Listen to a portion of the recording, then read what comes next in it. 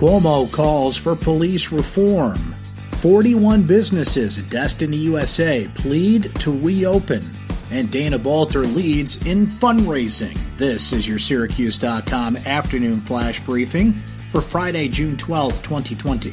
I'm Brent Axe. Governor Cuomo said today that he would sign an executive order to require 500 local police agencies and governments across New York to develop plans that reinvent and modernize police strategies and programs.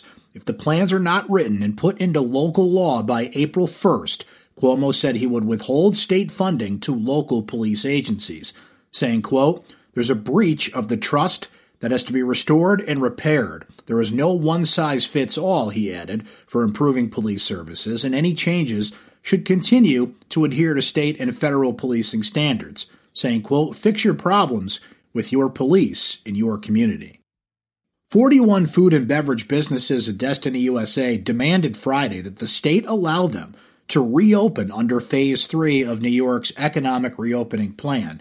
The businesses, which employ more than 1,000 people, said they're being treated unfairly by the state because they're not being allowed to reopen, while standalone food and beverage businesses at the mall and elsewhere can do so.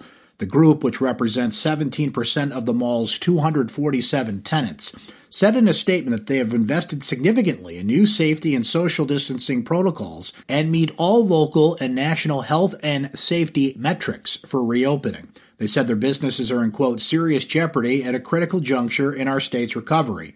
Governor Cuomo allowed Central New York to enter Phase 3 Friday, permitting standalone restaurants to reopen their dining rooms with occupancy restrictions and social distancing requirements. Standalone retailers have been allowed to open for in-store purchases since the region entered Phase 2 on May 29th.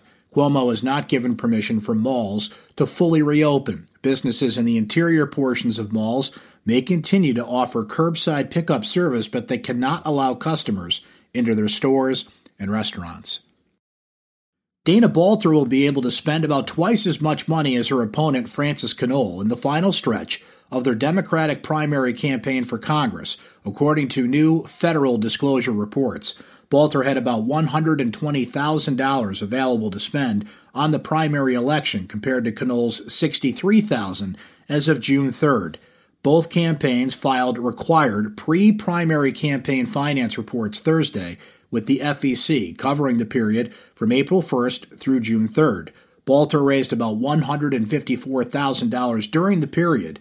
Knoll raised about $145,000 during that same time frame.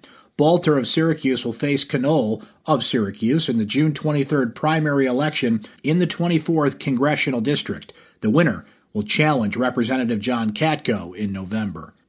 Calling all true crime podcast fans, Syracuse.com's newest podcast series, The Condemned, combines local history with the fascination of true crime stories. The Condemned podcast tells the stories of 5 men, each sent down the last mile to be executed in a machine invented in upstate New York, the electric chair. Our podcasts are available on all the popular platforms, including iTunes and Spotify.